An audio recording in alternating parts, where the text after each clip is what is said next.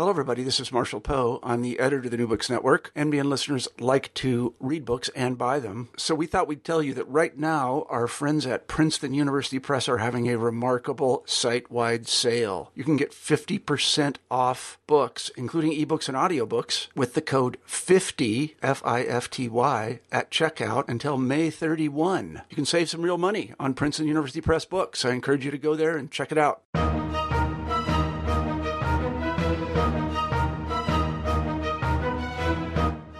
Hello and welcome to New Books in Military History. I'm your host, Jay Lockenauer. Joining me today will be Professor Beth Bailey from Temple University, who is the author of America's Army, Making the All-Volunteer Force. I'm a German historian, and I won't normally be doing interviews on relating to books on American history, but I especially wanted to do this one, not least because Beth is the chair of the history department here at Temple, where I am, but because this is such an important book, not to read as an historian necessarily, but to read as a citizen of the United States.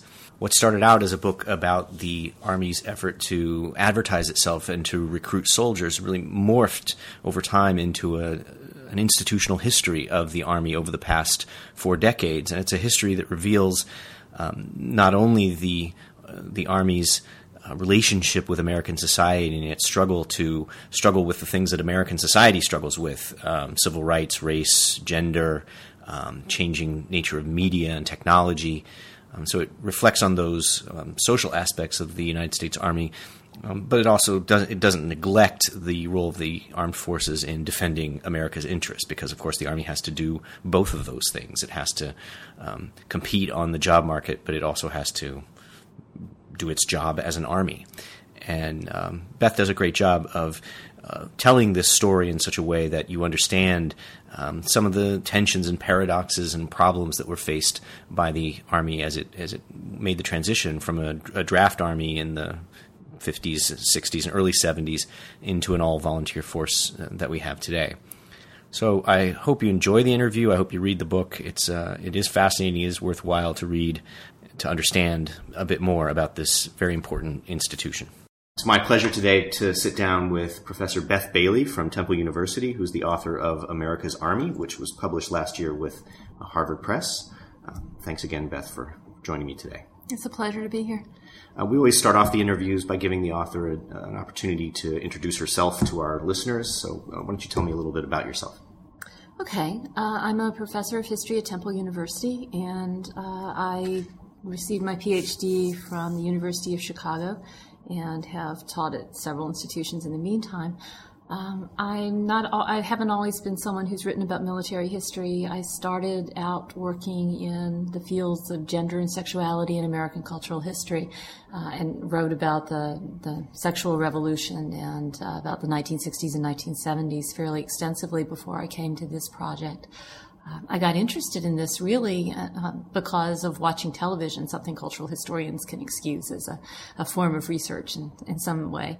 And I saw the commercials in the mid-1990s that were trying to recruit young men and women for the military and essentially presented it as a form of redemption.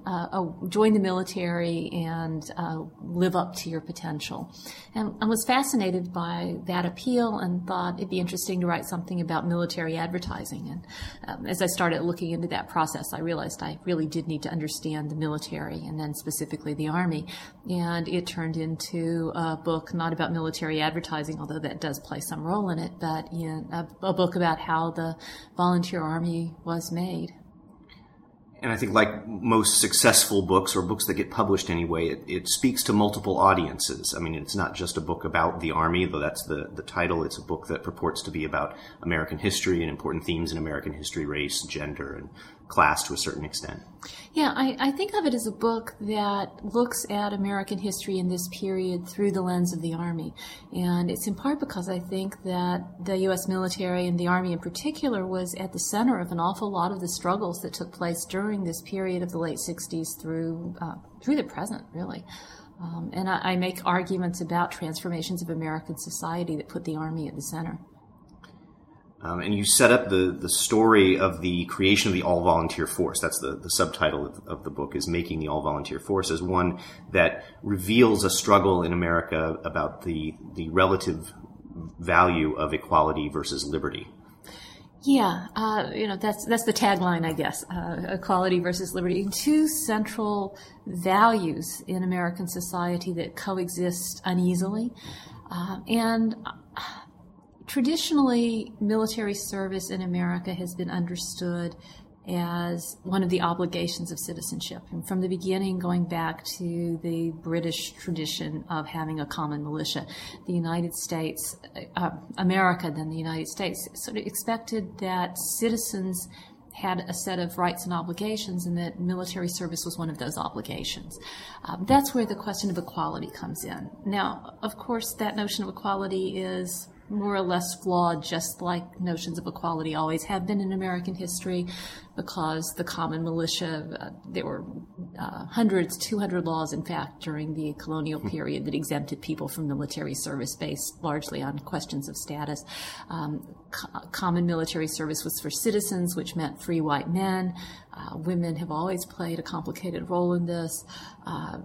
It wasn't at all a fully equal set of expectations. But nonetheless, the notion that military service is attached to citizenship does work more closely with notions of equality, whereas parallel to that, even reaching that far back, was a tension with the notion that liberty is the highest good and that's what must be guaranteed.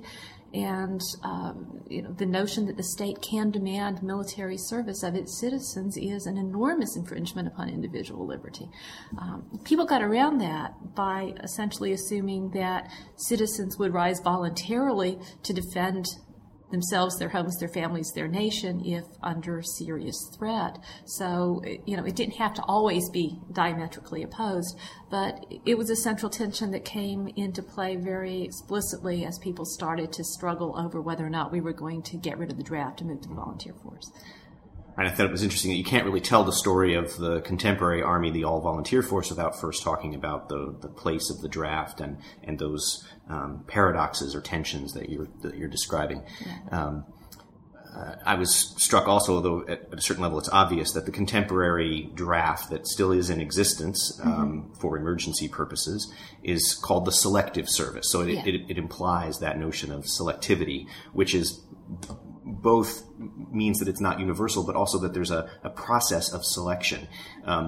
In the era when there was the draft before the all-volunteer force, tell me a little bit about that process of selection, what the Army was looking for in its recruits. Okay. Let me go back one step and simply say that the draft was really an anomaly in American society, that the United States had volunteer force for most of its history, except in case of major wars in which draft was implemented. And the first time that there was a peacetime draft was shortly before the United States entered into the ongoing war, World War II, in 1940. After the war, most people assumed that the draft would go away. Most people assumed it would go back to a volunteer force. But the standing of the United States in the world had changed, and it was necessary to maintain a very large standing military. What that meant is that the military needed to recruit about 40,000 young men a month. That's an awful lot of people. Right now, we aim for about 65,000 a year. So that was difficult. Nonetheless, the draft was gotten rid of for a while in the late 1940s. And the military struggled to fill those boots. It struggled very hard. Even so, there was a notion that it could be dispensed with, but then the United States became involved in the Korean War. And after that, it just became a presence in American life that people started to take for granted. One of the problems that the military faced, that the selective service system faced, as it attempted to create an efficient manpower system, was to think about what to do with all those people that it had to deal with. It didn't need the entire generation of young men.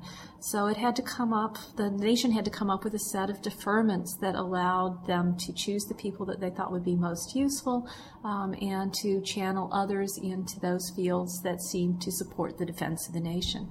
And in the post-World War II period, especially in the years following Sputnik, there was a strong sense that the United States was going to be strong because of technology, because of advances in science, and that those students, those young people who showed intellectual aptitude, especially in science, technology, engineering, should be allowed to follow that path and not be pulled into the military. Someone, in this process said rather coldly that it was relatively easy to replace a GI, but it was really hard to replace a physicist.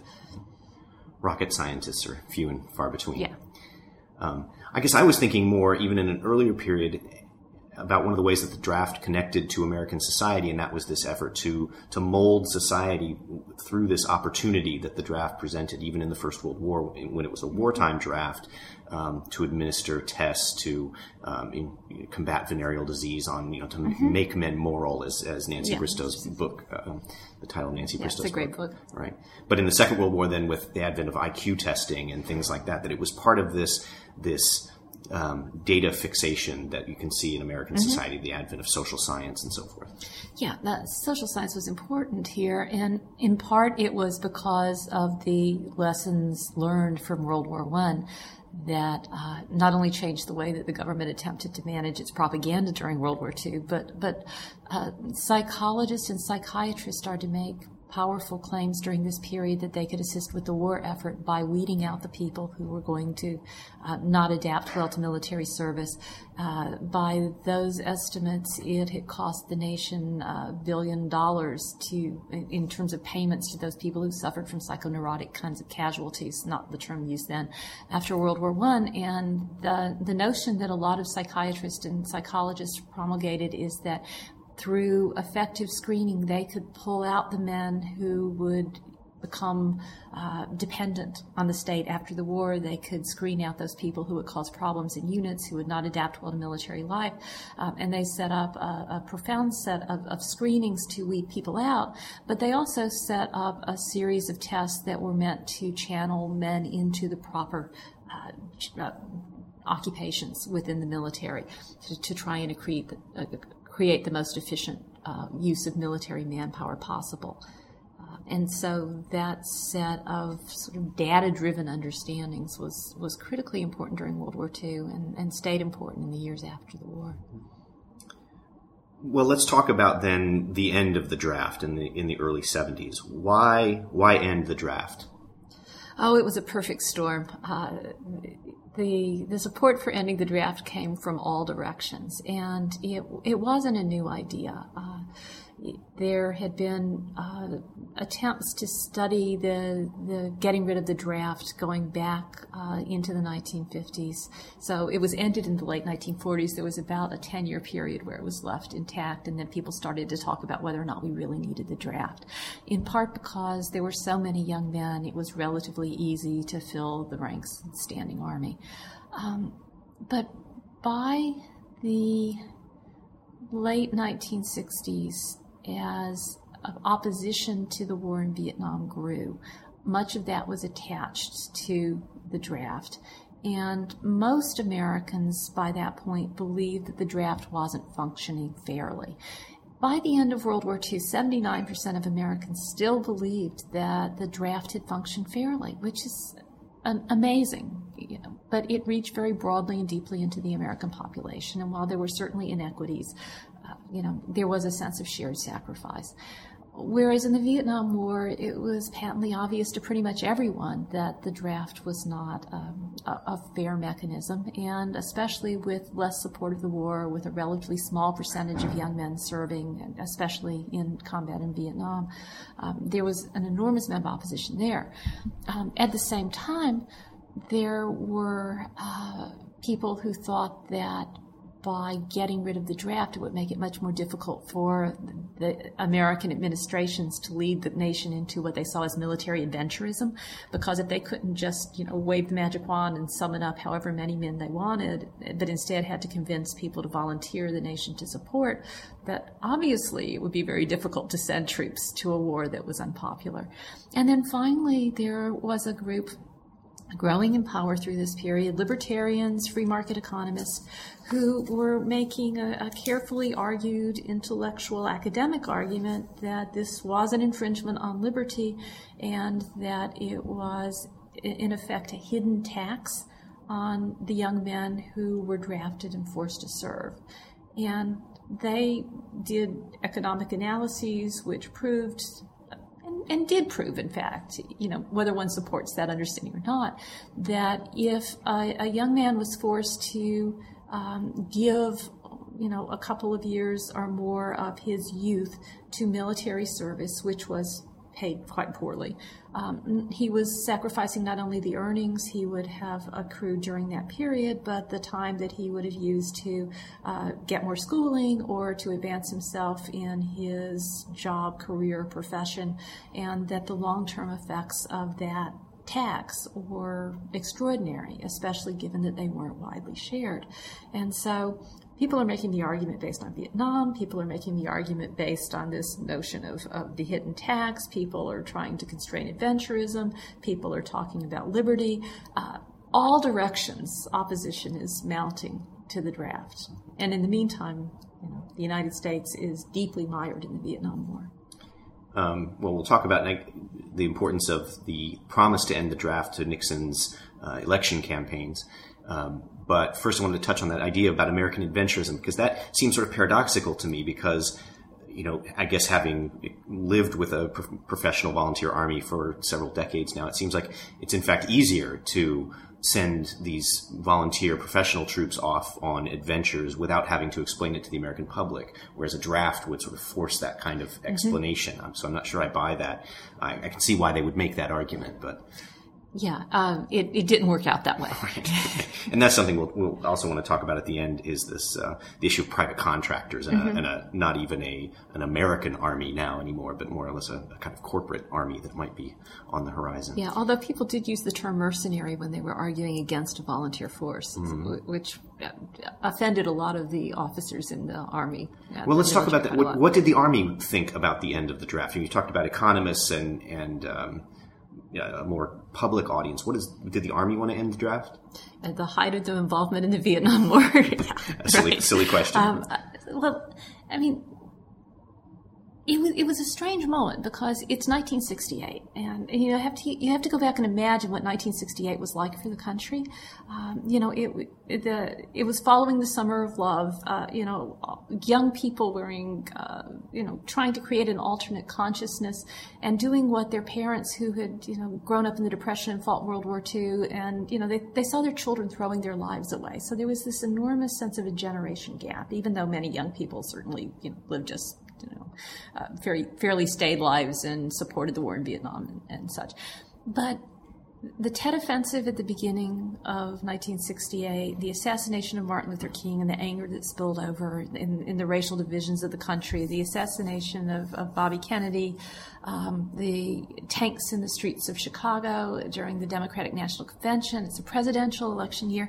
And Richard Nixon goes on the radio, CBS radio, 2 weeks before the election, about a half an hour time period, and he promised to end the draft. I mean, Nixon, it's not where I thought I was going to find this.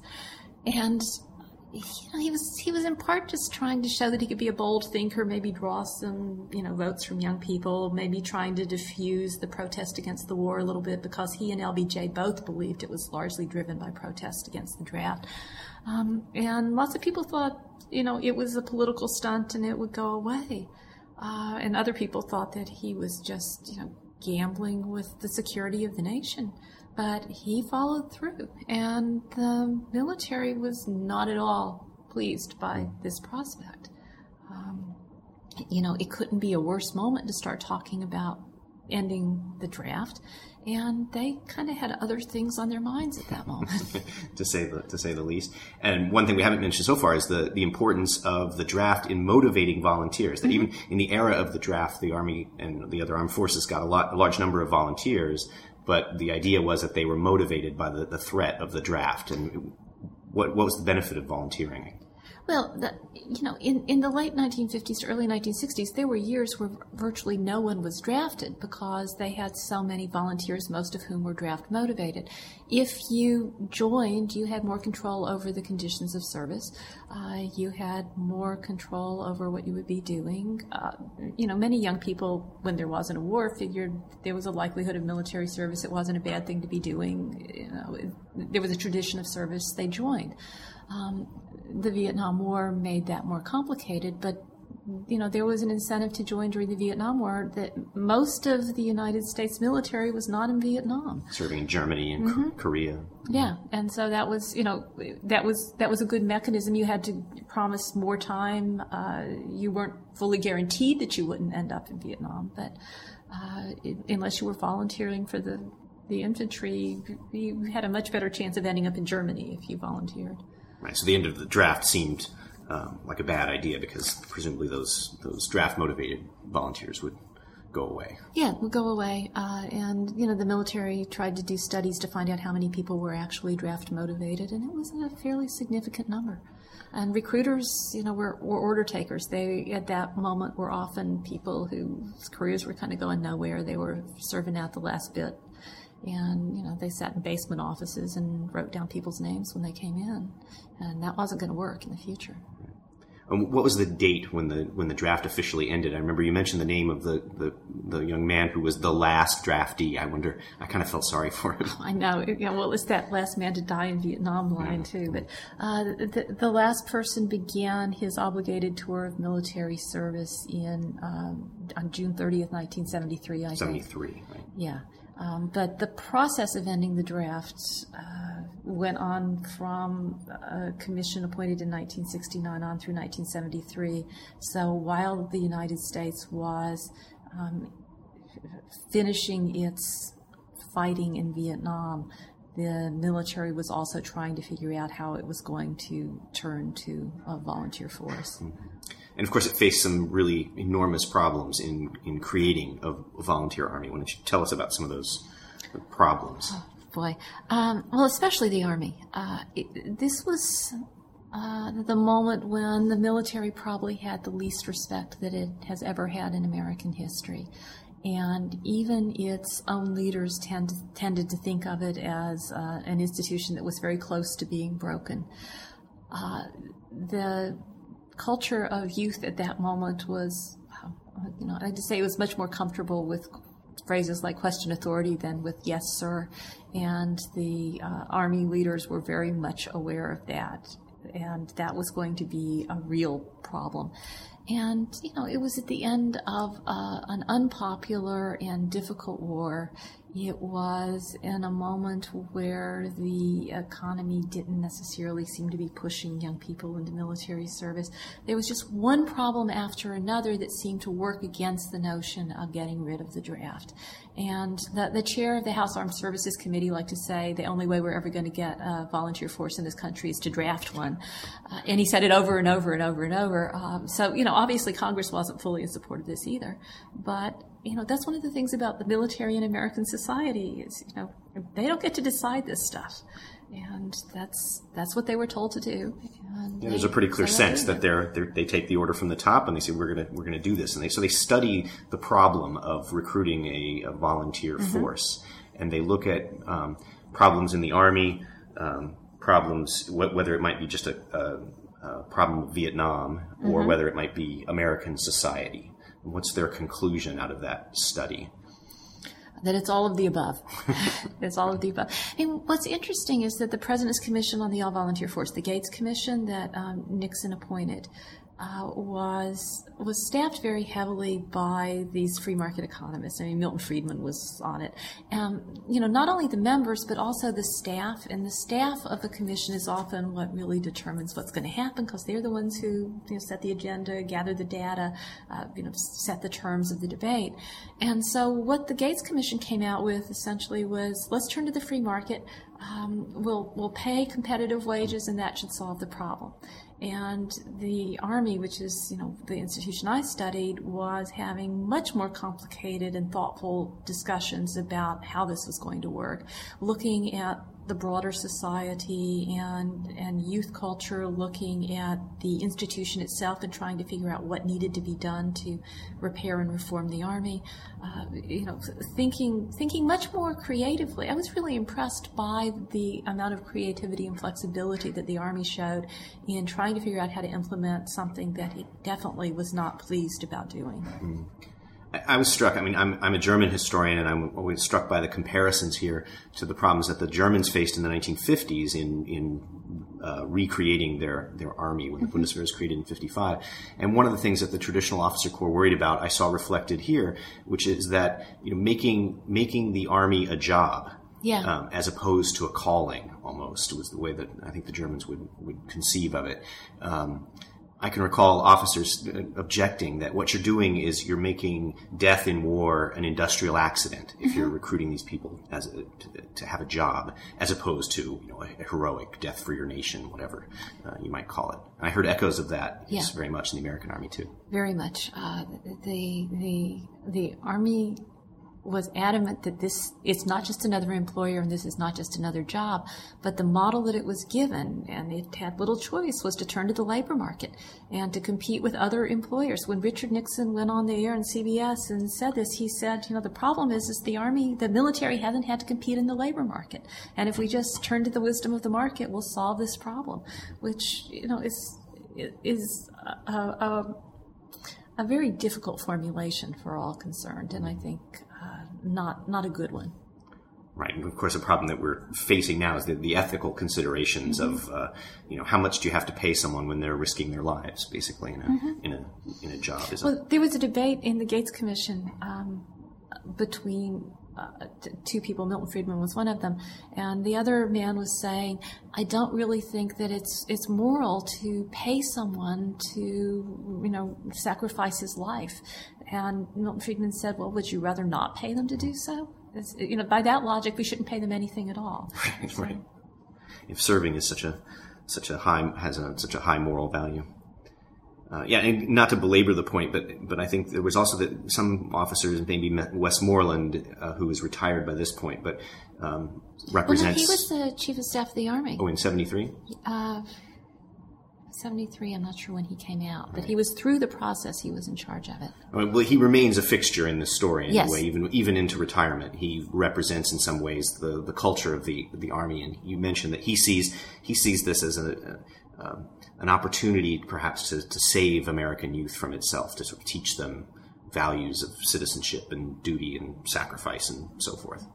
Yeah, well, there were a lot of people making the argument that this was just an impossible generation to deal with, and he really spent a lot of time traveling around the country, confronting the anger that much of the American public felt at its military. And he developed a strong argument that the military gave something to American youth. It wasn't simply taking from them, it was giving to them. And he rehearsed this in site after site. Sometimes, protesters drowned him out, preventing him from speaking. There are many arguments to be made about this, but for someone who was not a fan of moving to a volunteer force, he put a lot of time into thinking about how he could craft this argument and present it to the American public. Yeah, the image that Westmore, he has a relatively positive image in this book as a whole. I think you make the point, he gets maybe perhaps kind of a bad rap for his involvement in Vietnam and his role in Vietnam, but he plays an important role in this transition. He plays an important role in this transition. I think I was sympathetic, and I was trying to look at what he was trying to understand and handle overall. So, while he is trying to managed the move to the all-volunteer force, he's also dealing with My Lai and the crisis over the public exposure of the massacre there, and attempting to do a study of the army to determine whether or not the leadership is broken.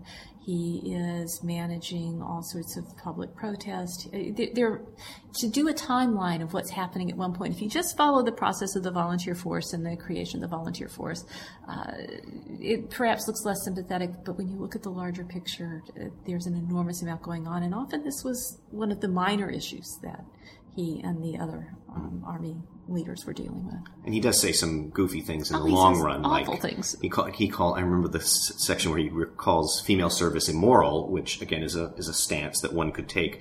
But then he follows that up with a claim that our nation has never officially sanctioned an immoral practice. Like slavery. Yeah, and oddly enough, nobody called him on it. And so my portrayal of Westmoreland is not about his role in Vietnam, but it does look at the role he played in the move to the volunteer force and the debates over who should be included in the force in later years. And he was a real opponent of this was talking about women in combat. This wasn't simply talking about women's participation. But I guess so those are the ethical considerations. But on the ground, there were people who had to work to make the army more palatable, just to make service seem like something you actually want to do. What kind of undertakings were there to try to make the army look better? Well, there was essentially a two-pronged approach. The first piece of it was to reform the army. On a significant level, there were studies about army leadership that meant to investigate what kind of failures had existed during Vietnam. But on the recruiting level, looking at enlisted men, and men is what they were concerned with, they decided that they were going to do some fundamental reforms and get rid of what they politely called irritants, but what they really meant was chicken shit. And so they started saying, okay, nobody likes reveille, right? Why do we need to wind people up in the dark in the rain? And why do we need barracks? Couldn't people have semi-private rooms that they can decorate for themselves? What about beer in the barracks, which became the huge crisis issue? And often in this discussion, it was in response to disaffection and anger from people who had rotated back after serving in Vietnam. But it was also done with parallels to civilian society. If you have a job at the grocery store, your boss doesn't come and wake you up in the morning to make sure you're there on time. You just have to show up. Civilian bosses don't monitor what time you go to bed at night. You just are supposed to get enough sleep so you can do your job in the morning. So once again, it's that transfer of the notion of military service, and military is something that is an exceptional institution into something that is treated as simply the parallel to a civilian job. It was also a time of enormous division and anger in American society, especially over race. And so the Army, the military in general, was trying to figure out how to handle that. So setting up rap groups, trying to have senior officers come and hang out with the enlisted ranks and chat about things, having ombudsmen to talk about problems. All sorts of experiments. They called the experiments VOLAR for Volunteer Army, and it got an enormous amount of bad press, including a big cover story in Life magazine.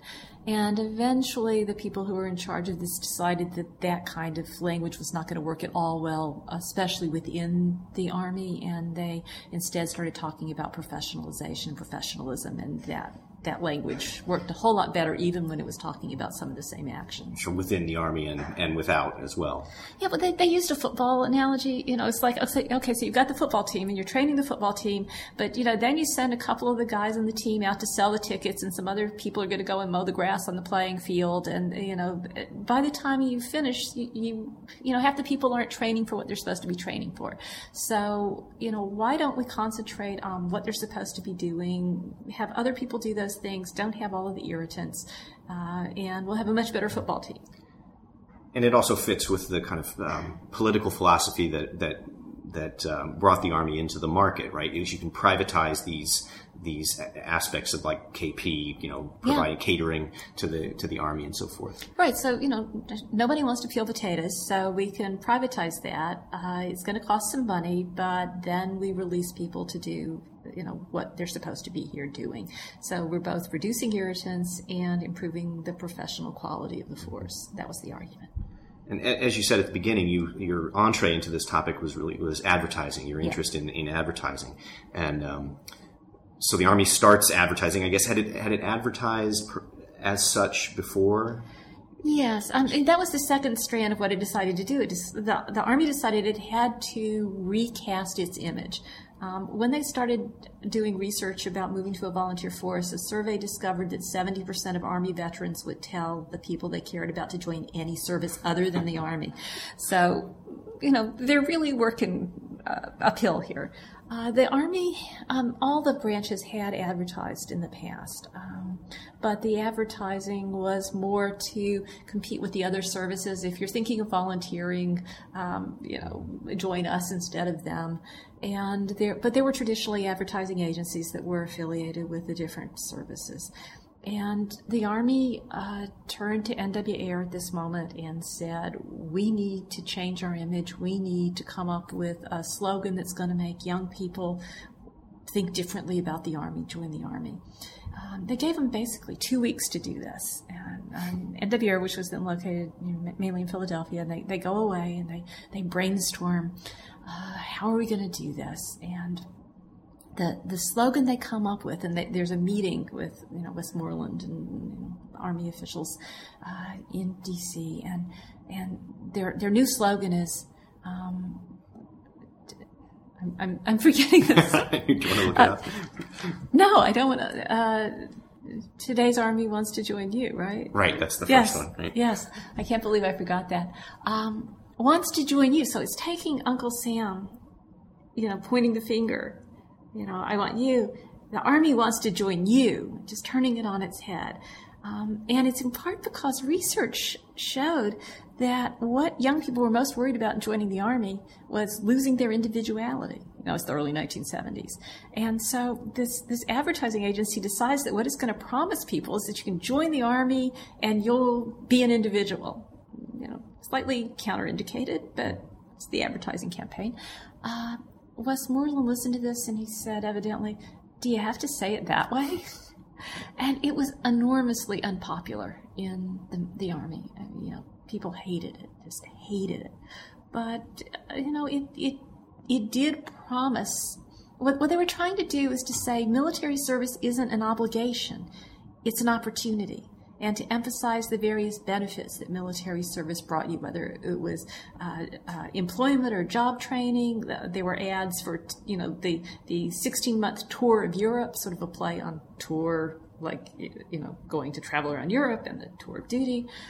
There were a lot of ads that were sort of like join the Army, get the girl. There was a wonderful video advertisement called Goodbye.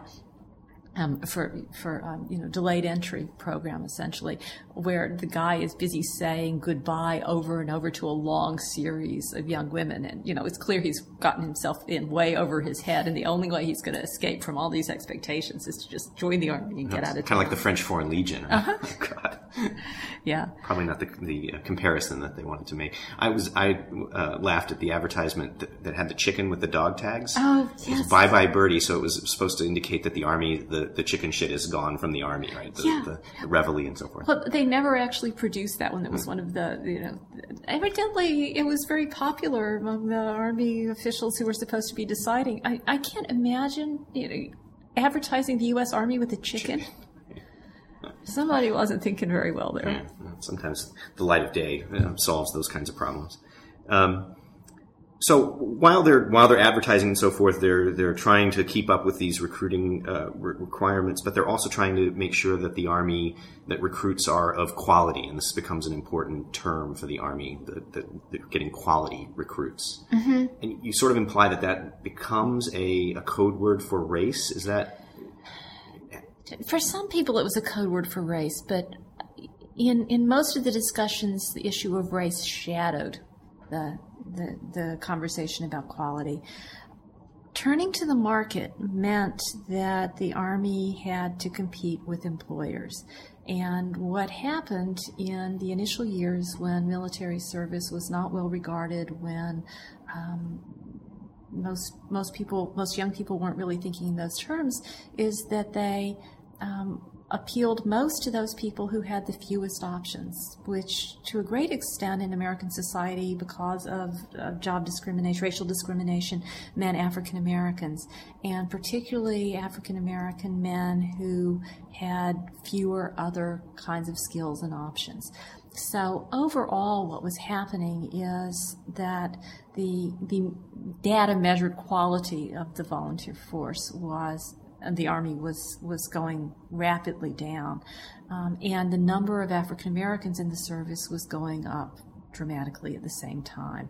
People at that moment of a great deal of racial division and anger talked about the inequality involved. Is this simply an economic draft? Is it a volunteer force that is built on the backs of the poor and the black? Other people at this moment worried about angry young black men with guns, and were willing to talk publicly about that. But as there were concerns that the Army was not getting young men of quality, meaning that they had an earned high school diploma and scored above in the top half of the admissions exam, and as the percentage of black people went up dramatically, it created a fair crisis around the issue of race. And then just sort of bring that crisis to a head, they discovered around 1980 that their test was flawed, something they hadn't recalibrated the test correctly, so that in fact they thought they were getting recruits in certain categories, quality categories, when they weren't. The test had been improperly calibrated, and it turned out in a recalibration that about half of non-prior service recruits that were joining the Army in that period were in Category 4, which is the lowest category that they can legally accept into the military.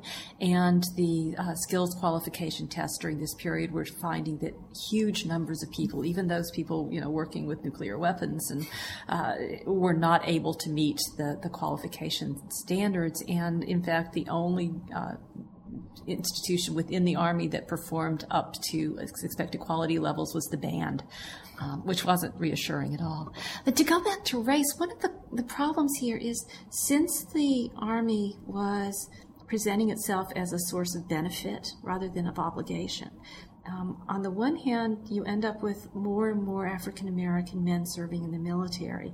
And the Army's getting really nervous about this, because should there be a war, there are going to be disproportionate casualties among that population. And the echoes of genocide and cannon fodder from the Vietnam War had not disappeared. On the other hand, since the Army is marketing itself as a source of benefits and opportunities, closing off in any fashion those opportunities to African Americans who have been discriminated against and denied equality in American society. There are many black leaders who are appalled when people are saying there are too many black men in the Army.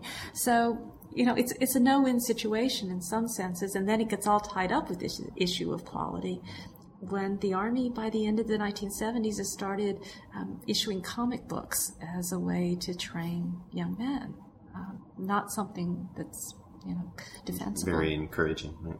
The other large issue in American society that accompanies this process is gender and the role of women in the Army. And the creation of the all-volunteer force coincides with the era of the ERA, the era of ERA. How does that impact the creation of the all-volunteer force? Well, the military is very much aware that if the ERA is ratified, that it's going to have a profound effect on women's roles in the military. But at the same time, from the beginnings, it's clear that the only way that they're going to fill all those boots is to look more broadly in terms of who they're recruiting, and women are going to be necessary. It's going to be necessary to have more women in the Army, and that those women are going to have to play a wider variety of roles. So even at the beginning, there's more and more attempt to recruit women, and they're also having negotiations about what they're going to do with those women once they get them into the Army. Which MOSs are going to be open to women, and the political mood of the country in the early 1970s. I mean, it's hard to remember these days that the ERA was passed by Congress with broad bipartisan support. The Republicans and the Democrats were on board, and it looked like it was going to get passed quite quickly. So, they being concerned about the implications of the ERA was, necessary. It seemed like it was going to get ratified. And so there were an awful lot of discussions and negotiations going on there about what women were going to do. And of course, there were women in the Army. There was a Women's Army Corps. Mm-hmm. And I was struck by the way that overlapped with this issue of quality, because the many double standards involved in the regulations that applied to women in terms of marriage and childbirth and so forth. But at this moment, when they're finding out that the male recruits are not meeting their standards, the standards for the female recruits are very, very high. I'm impressed you noticed that. Yeah. Well, through 1967, women had very restricted roles. I mean, they were legally limited to make up no more than 2% of the military force. And in 1973, I think it was 1.3% total. But they couldn't have command authority over men. They were discharged if pregnant. They couldn't serve if they had children under 18. Married women couldn't enlist, although you could marry while in the military. And that was one of the ways they tried to recruit women. The sex ratio is really great. Join the Army and get a husband. But that transition to thinking about using women more broadly was important, and started to create tensions about the fact that women were held to different standards. So women raised the quality criteria for the Army a good deal, but there were so few of them, it didn't make that much difference. But they also were held to different moral standards. Women who had a venereal disease or had a child outside of marriage were disqualified from military service, whereas men who had that history, that wasn't even conditioned for a waiver or a conversation. And as the Deputy Chief of Staff of Personnel started to say, we're getting some pushback on this, why do women have different standards than men? The head of the Women's Army Corps said, no, this is important. Women have to hold a higher moral standard. We have to have an image of unimpeachable respectability and propriety in American society, and it's the women who are saying we should keep different standards, and some of the male officers who are saying why. Mm-hmm. It's also striking the difference between the Army's attitude toward women and their attitude toward racial minorities. So, for all the care that they handle the issue of African Americans with, they seem sort of Neanderthal in many cases in their relations to women, the way they talk about women in female service. Yeah. Although, the integration of the military had taken place a long time before, and they were still struggling with it in the 1970s. And so while attitudes, language, and behavior was much more impressive when you talk about white men and black men, it had been a very long time coming and a very difficult process. So, I tend to make the argument here that none of these issues of race, of gender, and the current issue of openly gay service have necessarily been solved quickly or easily, but at the same time, the U.S. military has in general done a pretty good job eventually with this service. But in the early 1970s, the language is Neanderthal at best. There's just an enormous amount of patronizing language. It's not simply the reasonable debates about whether or not, women's upper body strength is a problem for, being in the infantry, whatever. It's the ads that portray women seeking husbands, and you can join the Army and still be feminine. The Secretary of the Army, Beau Calloway, testifying before Congress when Congress was doing hearings about whether or not to open the military academies to women, said, the women bring so much to the Army. One of the main things they bring is charm. I love that. We need an Army with charm. Well, the heads of the Women's Army Corps, Westmoreland called in the director of the Women's Army Corps and said, I want you to change the image of women in the Army. And she spent most of her report talking about whether or not uniforms made the women look sufficiently feminine, and proposed lowering the weight requirement because she thought that women who were heavier were less attractive in their uniforms. It comes on both sides, I guess. But the tide sort of turns in the early 1980s, and I came up with the heading for this segment as Mad Max Saves the Day. There's Mad Max Thurman. You seem to give him a lot of credit for turning the Army around. How does he do that? He is the person who lives, breathes, sleeps, dreams the Army. I actually had written a lot more about him in the book than I eventually put in, because I got fascinated with his younger life, where, he took, doubled the number of courses that he was supposed to every year at college just because he could, and was someone who threw himself fully into whatever he did. People tell stories about, him calling them at 3 a.m. because he had an idea that he just thought it was important to share with them at that moment. He was a man who was data-driven. He was a man who understood how to take a problem and analyze it and come up with solutions. And in the 1980s, when the Army had kind of hit its low point in terms of quality, in terms of reputation, in terms of efficiency, he said, we're going to reform the recruiting system. We're going to think about how we can do this better. And it was a multi-pronged effort. Part of it was attempting to draw, stronger recruiters. Part of it was an attempt to change the image of the Army. He is where the "Be All You Can Be" slogan and jingle came from. And part of it was a very carefully calculated system that gave recruiters incentives to find quality volunteers and to demand that people are recruiting to certain goals and certain ends. A body is not a body by his calculation. There are specific needs that have to be met. He was a complicated individual. I don't mean to suggest that he sort of descended from the heavens and saved the Army, although there are people who definitely see it that way. Including him. But he made an enormous difference in the policies he instituted, both as the head of recruiting and then in the personnel office.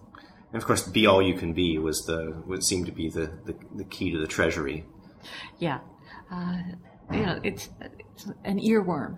An earworm, exactly. The jingle that you just can't get out of your head. But they worked hard to make sure that they distributed the music to marching bands around the country. They did country versions and soft rock versions, and it was everywhere. And it's funny because a lot of the criticisms of later Army advertising, that one lasted forever, says it's all sort of, not about the good of the group, it's self-centered, the Army of one. "Be All You Can Be" is about as self-centered as you can get. Right.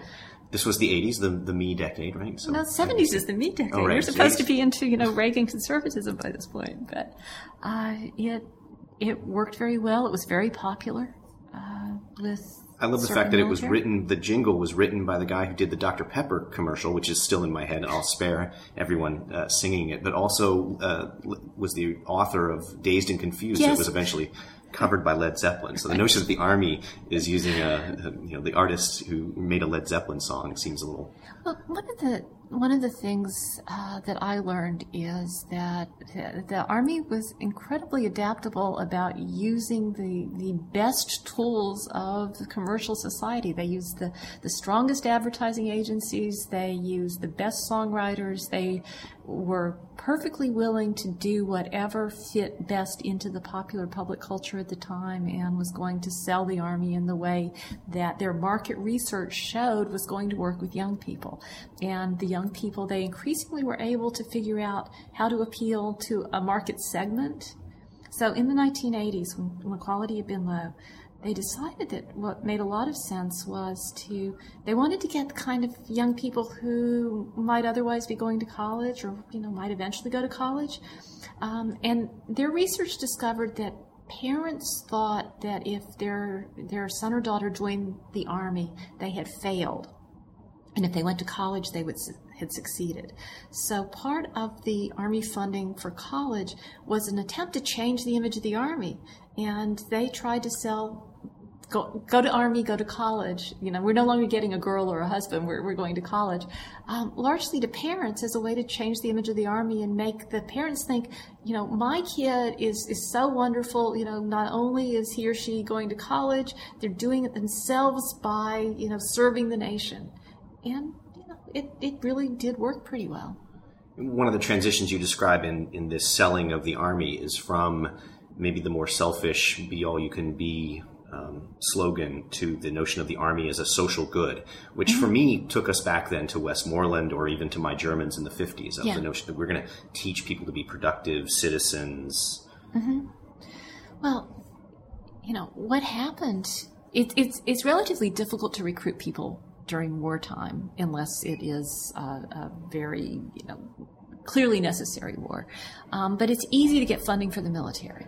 When there is no apparent immediate military threat, it's much more difficult to get funding for the military. And after the end of the Cold War, as there is a great deal of reduction in the size of the force and debates about the peace dividend, how do you justify your existence to the American public? What do you do? The military, the Army is involved in lots of operations other than war during this period. There are an awful lot of deployments, but the Soviet Union is not looming out there anymore. So it really began a careful campaign to show the social value that the Army, the military in general, had to American society. Taking young people who were potentially either at risk or dangerous and giving them the discipline and the training to succeed in life, preparing people for the job market. At some point the Army claimed credit for the booming economy in the 1990s because it had, sent so many wonderful young people to work, to take positions of leadership and responsibility. And it also, and this is what really fascinated me, portrayed itself as, in many ways, the ultimate example of the liberal idea of equality and diversity in American society. And there was some truth to that, which is one of the things that I'm arguing in the book that I had written. Mm-hmm. I was struck by the fact that Desert Storm, for example, in talking about this peace dividend, that Desert Storm seems to backfire sort of on the Army, that we looked so good that it almost undermined their argument that they needed more. In other words, they seemed plenty good enough to take care of their job. Yeah, on the one hand, what Desert Storm did was to show that the volunteer army had succeeded, and it also was a real push toward recognizing the invaluable role that women were playing in the army. But there were major problems in terms of mobilization during this period, which internally people were extraordinarily aware of, and that's going to come back internally in debates about Army reform later. But externally, the Cold War's over. Desert Storm shows that the volunteer military is a success. We don't need to fund recruiting anymore because they're doing fine. We don't need to put a lot of money into the military. And a lot of people didn't seem to get it, that just because there's a reduction in force, that they need fewer people, that doesn't mean that they don't still need to recruit. Right. You can't just have people, getting older and older and not have fresh young people coming in. Well, let's try to move into a more contemporary period and talk about, I guess, Army transformation, or in the aftermath of the Iraq War. How has the Army changed its recruiting strategy, its image of itself? Well, there started to be debates about how the Army should be recruiting by the late 1990s, before 9/11, before wars in Iraq and Afghanistan. And in part, there was a lot of sort of semi-conservative pushback about the kinder, gentler Army, and whether the New York Times ran a story that said, who knows whether or not they're any good at fighting, but they're a really great place to, for social opportunity and the development of equality in American society. And that was something that, made some people fairly nervous. And there were discussions about how to shape the military in a way that was more oriented toward national defense, that started before recent conflicts. In terms of recruiting, the "Be All You Can Be" slogan, went away, and I think it was 2001, replaced by an Army of One. Research, the Army does endless amounts of research, often very sophisticated research, and it had become wallpaper. Young people didn't hear it anymore, and research discovered that young people in the late 1990s heard "Be All You Can Be" as their parents nagging them. And so they're trying to come up with something else, and something that had more to do with the military function of the Army as opposed to the job training benefits piece of the Army. That one didn't work. The slogan just was a failure, and then 9/11 happened, and there were massive changes. But there started to be rethinking about what the character of the U.S. military should be. So that chapter is titled "Warrior Ethos." So they're trying to cultivate this notion of the values that the Army instills in young people. Is it more of this effort to reform, redeem young people, or how has the tone changed? Less about reforming and redeeming young people and more about being prepared. Every member of the Army must embrace the warrior ethos, must be prepared to be a warrior. That was reinforced after the incident with Jessica Lynch. Right. So it includes women now that need to have this warrior ethos, which is something. Everybody has to be prepared. But it's a fundamental shift in recruiting tactics and training and in the ways in which the Army is presenting itself to the world. But, of necessity in part because of what the military has been called upon to do in recent years. When people were sent off to war, especially the reserves, who had joined the military on advertising campaigns, it's like, join the Army, go to college, or 1 weekend a month. It would be ridiculous to say that people joined without having any understanding of what they were doing.